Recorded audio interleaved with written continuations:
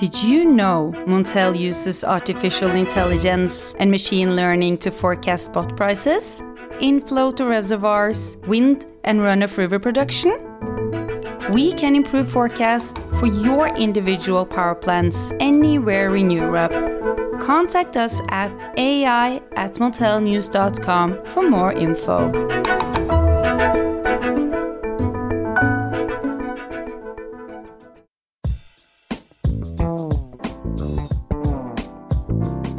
Hello listeners, and welcome to the Montel Weekly Podcast, bringing you energy matters in a virtual setting. My name is Richard Sverrisson. Today's pod is all about the Norwegian system operator Statnett and about cables. Joining me is Auke Lont, the CEO of Statnett. A warm welcome to you, Auke. Thanks a lot. Looking forward to an interesting discussion. Excellent.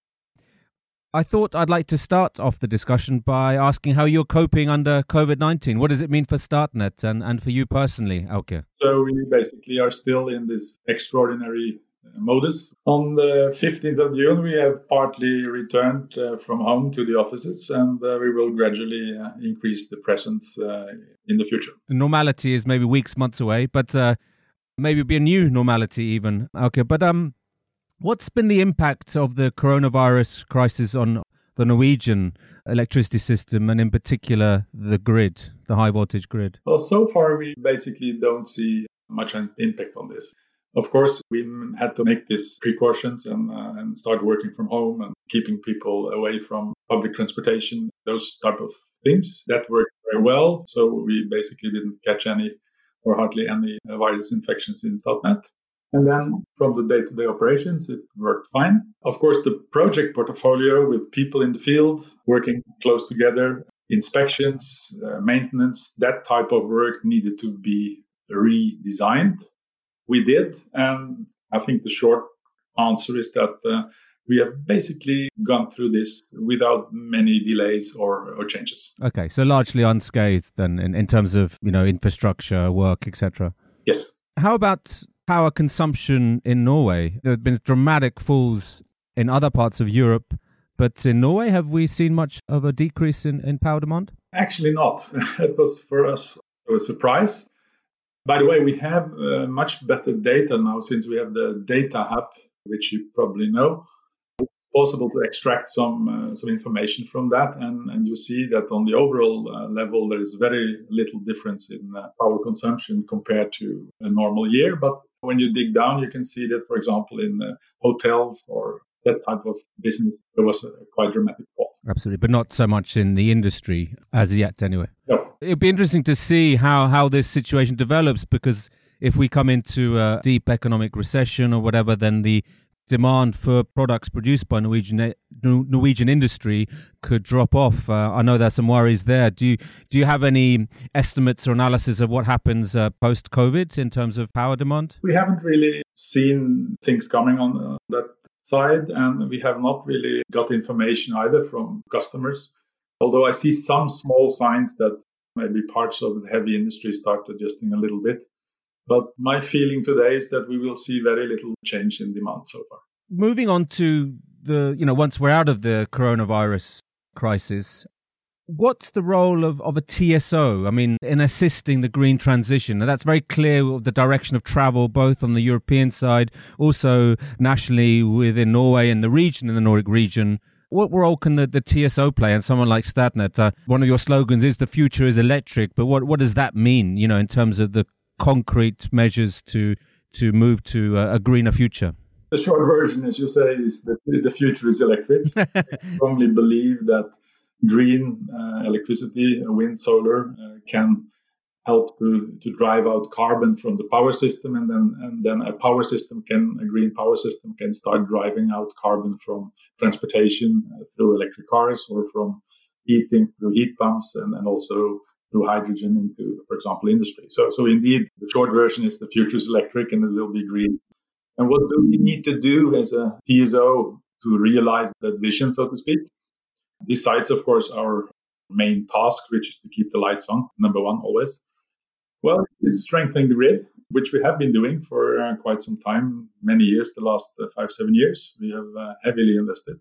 It is putting into place better communication systems so that we can extract more information from the system, or we can communicate better with customers so that information can be used in running a system where there is more intermittent power. And I think it is also speaking about this, making it clear that the future will be different. Electricity will become more important. So we also do things like that, producing a report on the issue of an electric Norway. What does it take, for example, where we do some showcases of what can be done and should be done, how much power would it eventually take to green the Norwegian energy system. I think in some ways Norway's very far ahead of other countries, certainly in terms of electric vehicles. But I see there's been some interesting developments within Norway, in terms of hydrogen projects. What's your evaluation of these? Okay. I think if you follow the argument that we need more power, we need more green power, the system needs to work, then we also see that if we have a lot of windmills or a lot of solar, then there will be periods where there is just too much power for the system to accommodate. And we have to do something with that excess power. We already see it in the markets where sometimes prices go beyond zero, which is an indication that from time to time there's simply too much power in the system. And here I think the idea of hydrogen comes in. So you have to do something with that very cheap power. Back to my story, we see that hydrogen can play a role in heavy industries, for example, to drive out carbon. You can produce steel without coal, but with hydrogen. There is a pilot project up in the north of Sweden trying to show that. So having all this renewable stuff, from time to time, too much of it, opens up an avenue towards hydrogen. And then hydrogen can be used into those sectors, which we call the hard-to-abate sectors, to drive out carbon there. So I think indeed in the future there is a place for hydrogen because of the availability of cheap green electricity and the need of finding solutions to drive out carbon in industry. In a sense, the term future is quite vague. Are we talking 5 years or 10 years, 20 years, Auke, do you think? For hydrogen, yeah. I think we're hydrogen especially. Sorry. 5 to 10 years. Although what I heard from the pilot project in Sweden, that things are moving pretty fast and that they think they can have a pretty big plant in 2025, which could produce this so-called carbon-free steel. That's dramatic. But of course, the Nordic system is changing as well, with a lot more wind coming online in both Sweden and in Norway. How do you see that affecting the power system generally in the years to come? Oh, that's a $10,000 question. I think you are pointing to very important drivers here. We see a significant change in the system. We see much more intermittent renewable getting into the Nordic power system. We see the completion of interconnectors, which will change flows in the system. We see also new types of demand. You were talking about cars. Also in industry, we see changes. And all those changes have to be accommodated in such a way that the system still works 24/7. So we need definitely better information, more data about what is going on in the system so that we can act on basis of better information. Probably we'll need more automation because some of those changes are going so fast that you actually need to have standardized and automated actions to respond to that rather than, say, manual type of things. And we need certainly also better predictions. When we have a lot of wind power and a lot of solar, changes in the weather could have dramatic influences. And the more precise we can get that information on the table, the better we can act as a TSO. Absolutely. I mean, do you think then in terms of, we're seeing very low spot prices in Norway, at least. They're higher elsewhere in the Nordic region, but in Norway, they're very low. Do you think increased wind will exacerbate the situation in terms of very wet years and will maybe flatten out some of the volatility in drier years? That's a hard call. I really don't know and don't want to speculate on this because I think we're getting surprised every time about how those things interact. The situation we are in here today with very high snow reservoirs after having waited a long time for the winter to come.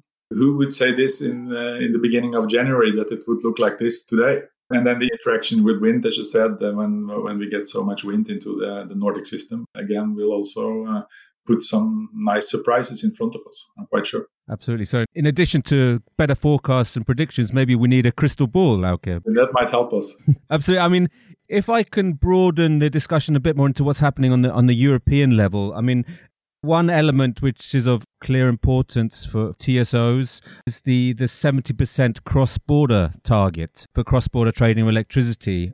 What's your view here, Auke? Is this just an arbitrary number, or is it achievable? Is it set too high, too low? What are your opinions here? It all starts off with the EU wanting to get a better functioning market, observing that from time to time certain interconnections are simply not available to the market, finding out that bottlenecks might be moved from inside the country to the border, and thereby actually the market not functioning optimally. So I see this as a kind of, not a bureaucratic, but a formal way of trying to open up the market a bit more. And then, of course, that needs to be evaluated, how it works. Does it create new problems? What does it do to the security of supply in the countries affected? Because that might be an issue. And then most likely we will go on from there. And countries, as I understand, also have to act on basis of building their infrastructure, because there are bottlenecks which need to be removed. And if they do that, then of course those issues on the border would gradually disappear. So it's a complicated picture, but it all starts off, I think, with acknowledgement that the markets are not functioning optimally. And I guess that was also one of the things in my little previous intervention on the Nordic system. I was talking about solutions, IT, data. But one of the most important solutions, of course, to manage this system is having well-functioning markets. And that also very much applies in the Nordics. The better the market works, the better signals are given to all players and the better they react. And the easier it becomes for us as a TSO to do the cleaning after the party is over. And that's the role of that. I think that's sometimes not well enough understood, that the markets are really doing the hard work to trying to remove as much as possible imbalances, bottlenecks, and things like that. And then there is a little bit work left, hopefully not too much, for the TSO to balance out towards the 50 hertz, so to speak. So the better the market works, so the easier the job for the TSO is, and the other way around. The less well the market works, the more work the TSO has to do to balance out. Markets are very important. Absolutely. If I can ask you about some interconnectors, in particular about some interconnectors. So I think, Norway's building interconnectors both to Germany and to the UK. NordLink to Germany, we see that some of the capacity in the first years of its operation will not be made available to the market. I mean, there's maybe far from the 70% number that we just mentioned. Can you tell us some of the reasons for that? No, I don't think the reason is anything else than that the Germans have to decide on what can they put on their system. And as I understand, there's both dialogue at different levels, and there is a proposal which has been made earlier by the Department of Energy, and that probably be sorted out over time. Is the problem internal bottlenecks in Germany? Or if that is the problem, internal congestion within Germany between the north and south, wouldn't a better solution be maybe to split Germany up into other bidding zones or bidding areas? Well, I guess that's one of the issues which, of course, also the Commission is looking at as a concept. Can you deal with bottlenecks through pricing zones, bidding zones? And we do that very heavily in Norway. We have 5 bidding zones in Sweden and in Denmark. So bidding zones is definitely one way of coping with bottlenecks. Building new infrastructure is another one. I guess countries have to find out what fits them best, what can be implemented, and how will it work. Yeah. And of course, it's very political as well. But there is the case that you pool liquidity or you ease bottlenecks by creating more bidding zones. I mean, where do you stand on that, Auke? It's a very delicate question you raise, because, of course, the more bidding zones you create, probably the less liquidity you get into your market, or partly. And that, again, is something referring to my earlier statement that a well-functioning market is extremely important. So there definitely is a point, I wouldn't say an optimal point, but there is a limit to everything, right? And finding the balance here it's not easy. It takes a lot of work, and takes also a lot of cooperation with the stakeholders because it might affect stakeholders in different ways. We need to communicate very clearly around those issues with our stakeholders so that everybody kind of led to the same solution and appreciates it. What's the dialogue with those stakeholders like? Is it very constructive, and also with others such as national regulators or the Commission? Could you give us an insight into, if you were a fly on the wall, what would those discussions be like? I guess it's different. We have in the Nordics, I think we have a pretty good system of stakeholder meetings together with our Nordic TSO colleagues, and trying to explain what we're doing, what the challenges are, how we are doing it, and getting feedback on that. But still, of course, each stakeholder might have a different agenda, and that might, of course, result in different signals back to us. But I feel that there is a common understanding, although you certainly know that some of the stakeholders now we're talking about flow-based and things like that could affect the system. But all in all, I experience a pretty good climate between TSOs on the one side and the stakeholders on the other side in the Nordics. Then when it comes to regulators, of course, certain things we have to do because Brussels puts in place new regulations, and then we have to adjust our systems. And then, of course, it's important that the regulatory framework allows us to do it and that it moves with a speed which helps us to carry things through. And here, of course, you have 4 regulators from 4 different countries, and that probably also requires some training on how to accommodate the things the TSOs have to put in place. It's a diverse picture, I think, without being too precise. But I think that's the way of looking at it. It's a diverse picture. And I think the most important thing around all of this actually is that everybody needs to realize that we are in the same boat. We are in the boat of having a power system, a Nordic power system, which has to work, and a power system which is subject to large changes. And we have together the producers, the big consumers, the regulators, and the TSOs to find out how can we manage that system so that it also will work in the future. And I think as long as we have that common understanding that yes, we are actually in the same boat, and we need to find out how we're going to steer that boat in the direction and what is needed actually to keep the boat floating. We use, I think, in the Nordics, and we have a good tradition for that.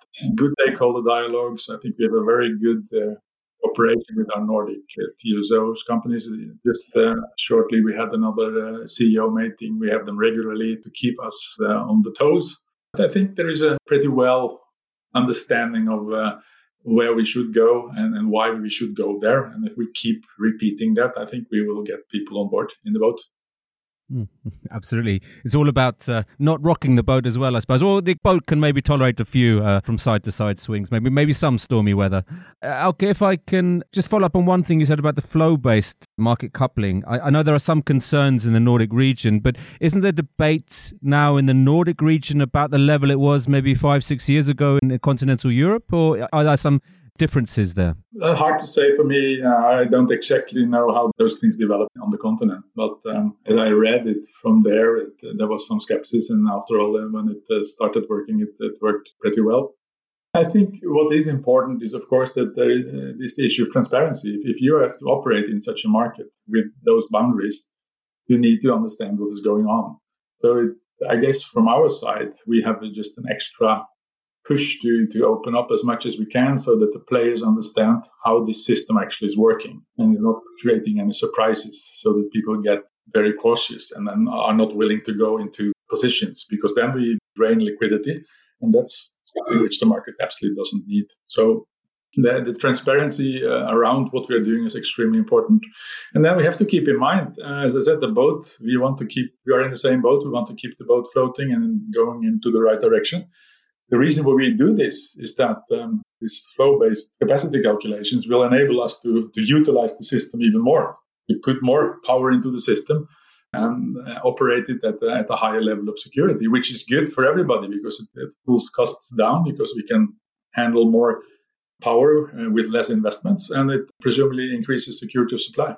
Absolutely. I mean, a final question, really, and this is about another interconnector, the one to the UK. What does Brexit mean for the project and for you, as a company? Are you concerned about what's happening here in terms of Brexit, or have you put a plan B or maybe you have a plan C up your sleeve to cope with the complexities ahead? The bottom line here is that when you together build an interconnector, put much money into it, and there is a basic need for that interconnector because the systems on both sides of them are different, such an interconnector will be used. And I think that conviction is there. It has never been changed. We know that this is a good project because the systems are so different, and we can have synergies by connecting them. And when you then build such a line, it will be used. So I think that's really the short story of it.